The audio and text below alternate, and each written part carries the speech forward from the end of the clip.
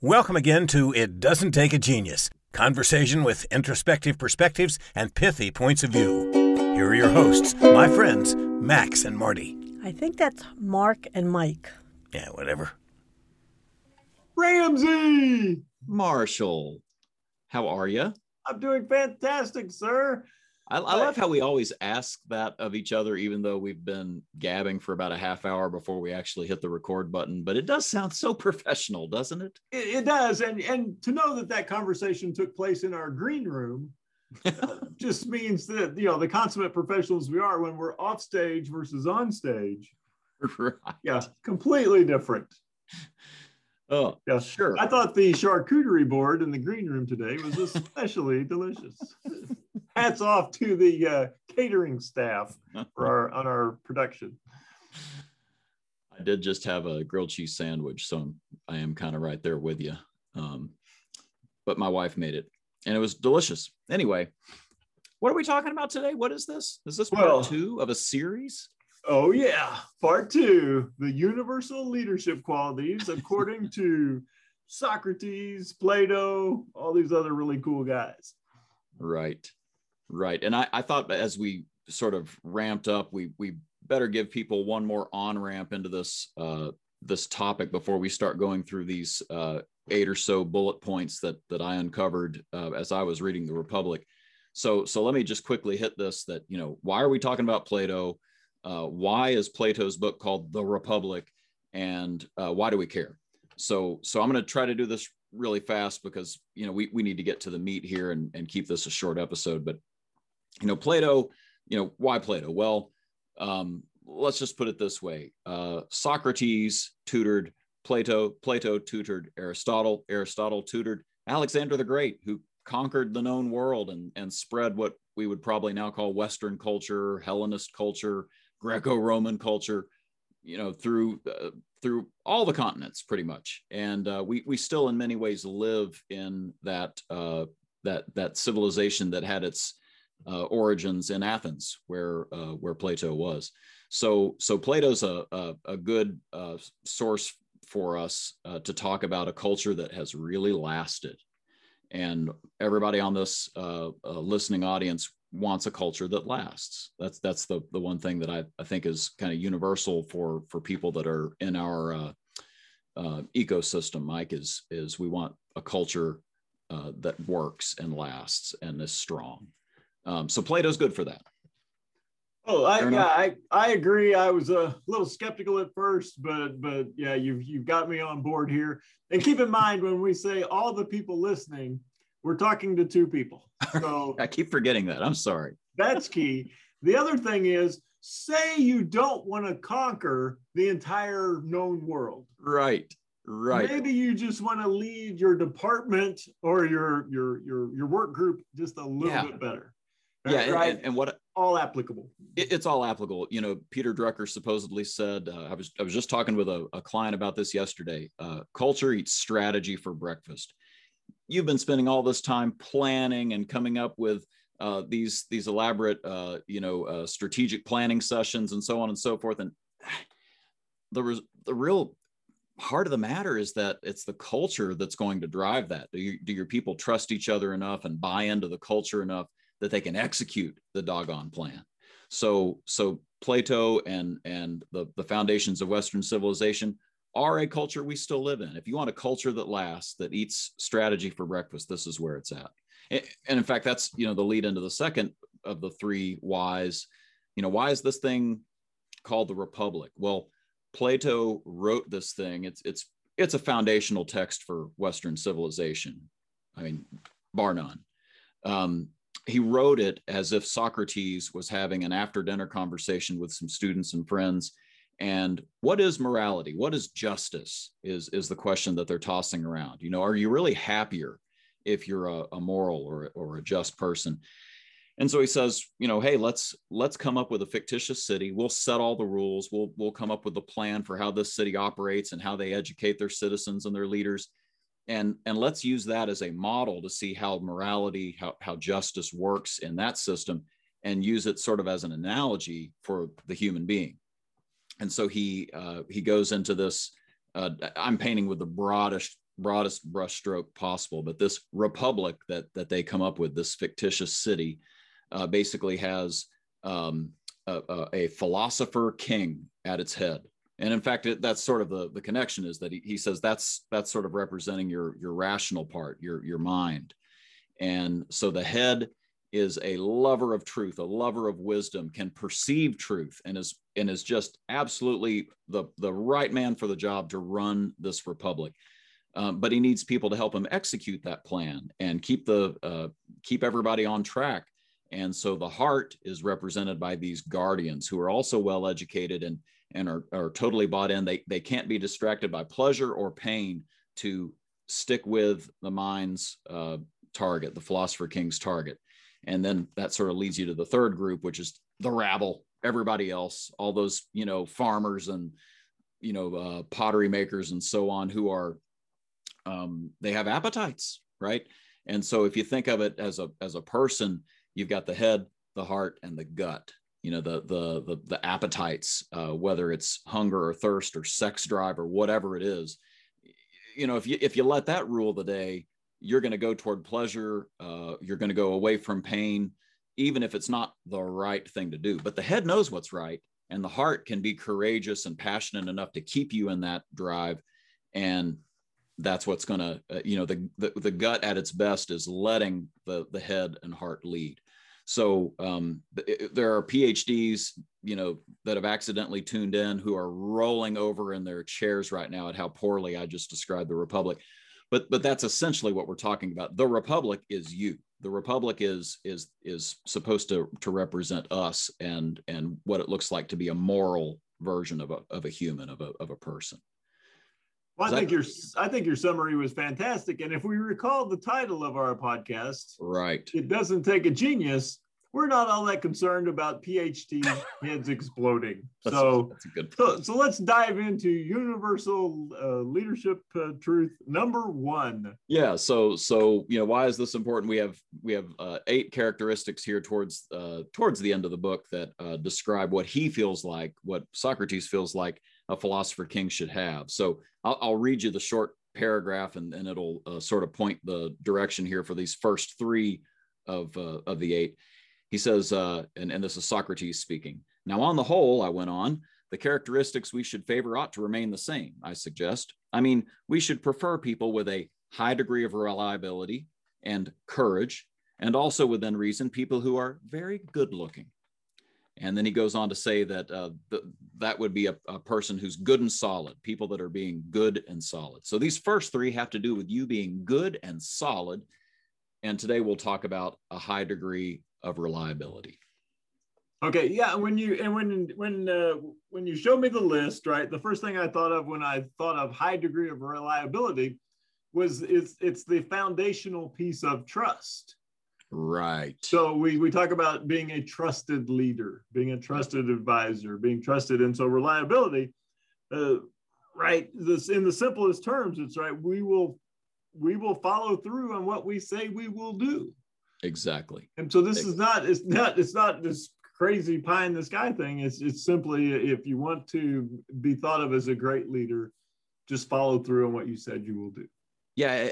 And think how this is, in some situations, this is life or death, right? I mean, even today, the word comes from an origin that sort of means, fastened or attached or gathered together. But it meant like people gathered together, like you can just see them like backs against each other, fighting off the enemy, or, attacking the woolly mammoth, or, whatever it would be. And even today, right, we have life or death decisions that are made at really high levels, safety recalls that have happened, or an emergency room and cooperating to save a patient's life, or any number of, every client I've ever had has safety issues that are trust factors. There's a reliability issue there that's at the core of what they do. And there are some smaller retail examples I can think of too. Well, yeah. When you say that, the first thought that comes to mind is a SWAT team stacked up on a doorway. Right. So you've got a guy who's in charge of, the front, and you got a guy in charge with the left, the back, and you got a guy who's, left, right, and the guy watching the back. Yep. None of it works if any one of them aren't reliable. It's a chain. Yeah. So everybody has to be reliable. And so when you think about this, along that same vein, there's been some research where they're trying to figure out, okay, why do soldiers come back from war with PTSD and some don't? And one of the biggest factors that they've discovered is if they were in a unit they had high trust and they could rely on each other, very low incidence of PTSD. Is that right? And so if you were in a unit where you weren't sure if the guy who's standing watch was all that reliable, you could never ever turn your brain off. You could never relax, and then therefore you were much more likely to come back with issues because you could never rely on the person beside you, and therefore in a high tense situation like that, massive implications for mental health. So when you think about what are your people spending time and energy on, right? Or can they rely upon you for certain things? And some of these things could just be your demeanor. Yep. Right. I rely on you to come in the same mindset every single day. And we work with places where everybody watches the door to see what the chief decision maker of the day, what kind of mood they're in. Yeah. That will determine how we go about our work for that day. Right. Everybody avoid him. Don't go near him, or, he's in a good mood. Now's the time to present some ideas and some proposals. Yep. And that unreliability, even in your demeanor and your mindset and your outlook on life, creates hesitation and disrupts the ability for your team to perform at a high level. Yeah. And if you want to see that at a real visceral level, be with a client on paycheck day when something happens. It's a computer error. I've been in stores where it's a computer error and the checks were not deposited the day that they were supposed to be deposited, and immediate loss of trust, everything coming unglued and unhinged in a lot of ways. They had to rely on, really their room and board at that point, right? They could not count on that coming through because of what had happened with the team at work. And I think that, again, I keep trying to drive it back to these, sort of life or death events, but it's more basic than that, right? Like a customer coming in the door and saying, man, Billy Bob is just such a nice guy, but he has never got my order right as long as I've been coming here. And there's a new place across the street. I think I'll try them out. Mm-hmm. It happens that quickly. He's a nice guy, but he's not reliable. He's not leading me as a customer. Right. Well, and as a leader, you may create situations where you're seen as unreliable inadvertently. Yeah. So if I say, hey, listen, this was a great conversation. I'll follow up with you later in the week. Yeah. Well, maybe we had this talk on Monday. Thursday rolls around. I'm thinking he forgot. We're not going to have the conversation. It was just words. Right. He's not sincere. And in your mind, you're thinking Friday afternoon would still fall in the parameters of later this week. So even if I do it, right, I've now created this little bit of dissonance between what I was thinking you meant versus what you thought you meant. Yeah. And it's that Plato's phrase of good and solid. Solid is something you can lean on, right? Mm-hmm. And it may be solid for you, but if you haven't told me that it's there and I can lean over on it, if it's dark enough that I can't see that thing to lean over on, I don't have any reliability factor with you at that point. Mm-hmm.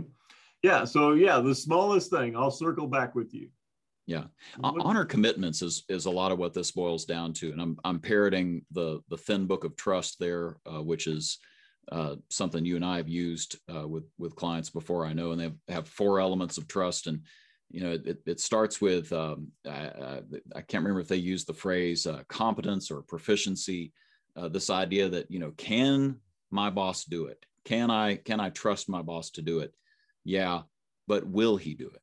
And that's where Right. reliability comes in. Reliability is he will honor that commitment. So this is a will issue, and it probably is going to take some intentionality on your part, Mr. or Mrs. Leader, if this is not something you've thought through, to, keep a list, have some way of tracking whether or not you have made a promise that you need to go deliver on.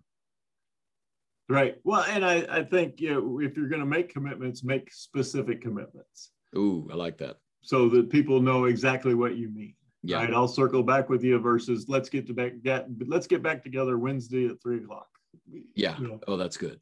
And if you, and it's okay, right? The whirlwind scoops you up as a leader.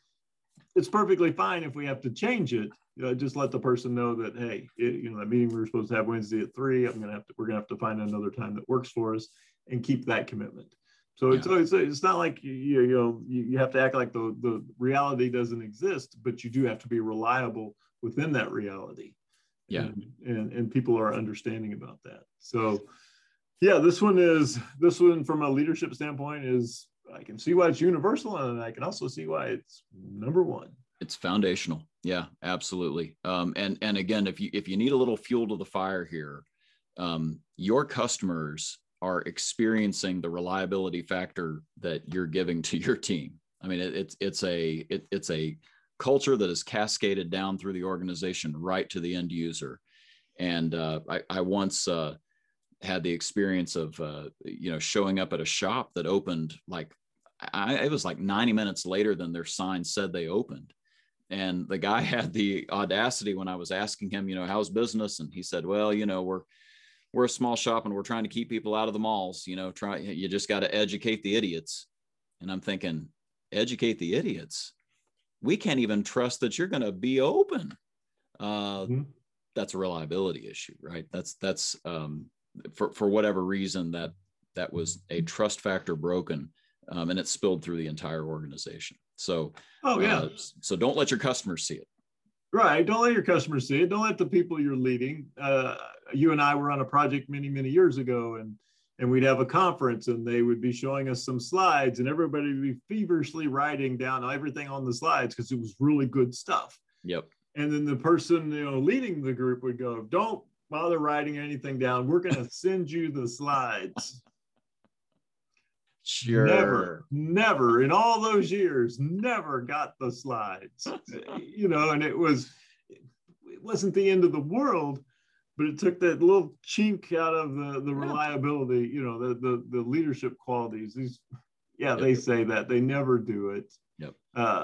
What else are they going to say that they're never going to do? Right. And so that's such a small thing, but people are your people, the people following you are listening, they are paying attention, and they are counting on you for things big and small. I've seen a lot of mergers go poorly. I've seen one merger go rapidly successfully. And the thing that was said to me was, they've kept every promise they've made. Mm-hmm. They were reliable. Yeah, that's the trust dividend, as they say. There you go. Right. Things are faster, smoother, less expensive. Yep. No trust tax. Love it. No trust tax. Excellent. This was wonderful. I'm looking forward to the next 7. So let's see how excited our announcer is about all of this. About the same, I guess. Yeah, probably not a lot of change.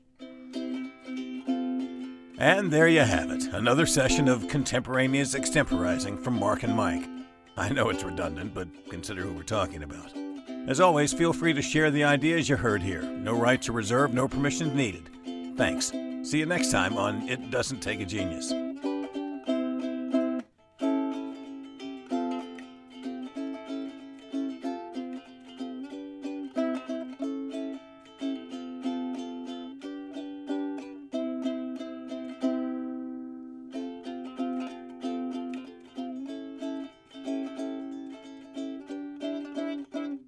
That's good enough.